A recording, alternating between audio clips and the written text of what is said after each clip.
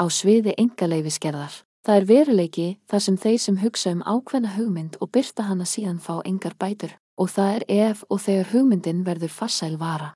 Eins og kunnugt eru þeir sem fá allar bætur og lánstraust sömu menn og stálu hugmyndinni og þróuðu hana, meðan þeir kynna hugmyndina sem upphaflega hugmynd sína, ef svo má segja.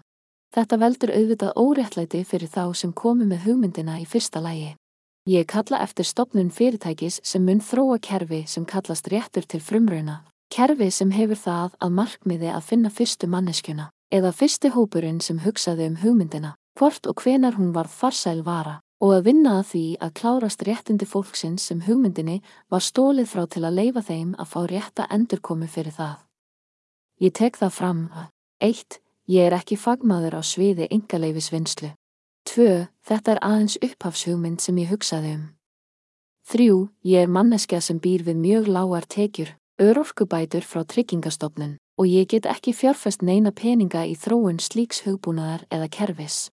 4. Ég manneskja sem býr við mjög lágar tekjur, örorkubætur frá Tryggingastofnun. Þess vegna get ég ekki fjárfest neitt fé í þróun slíks kerfis.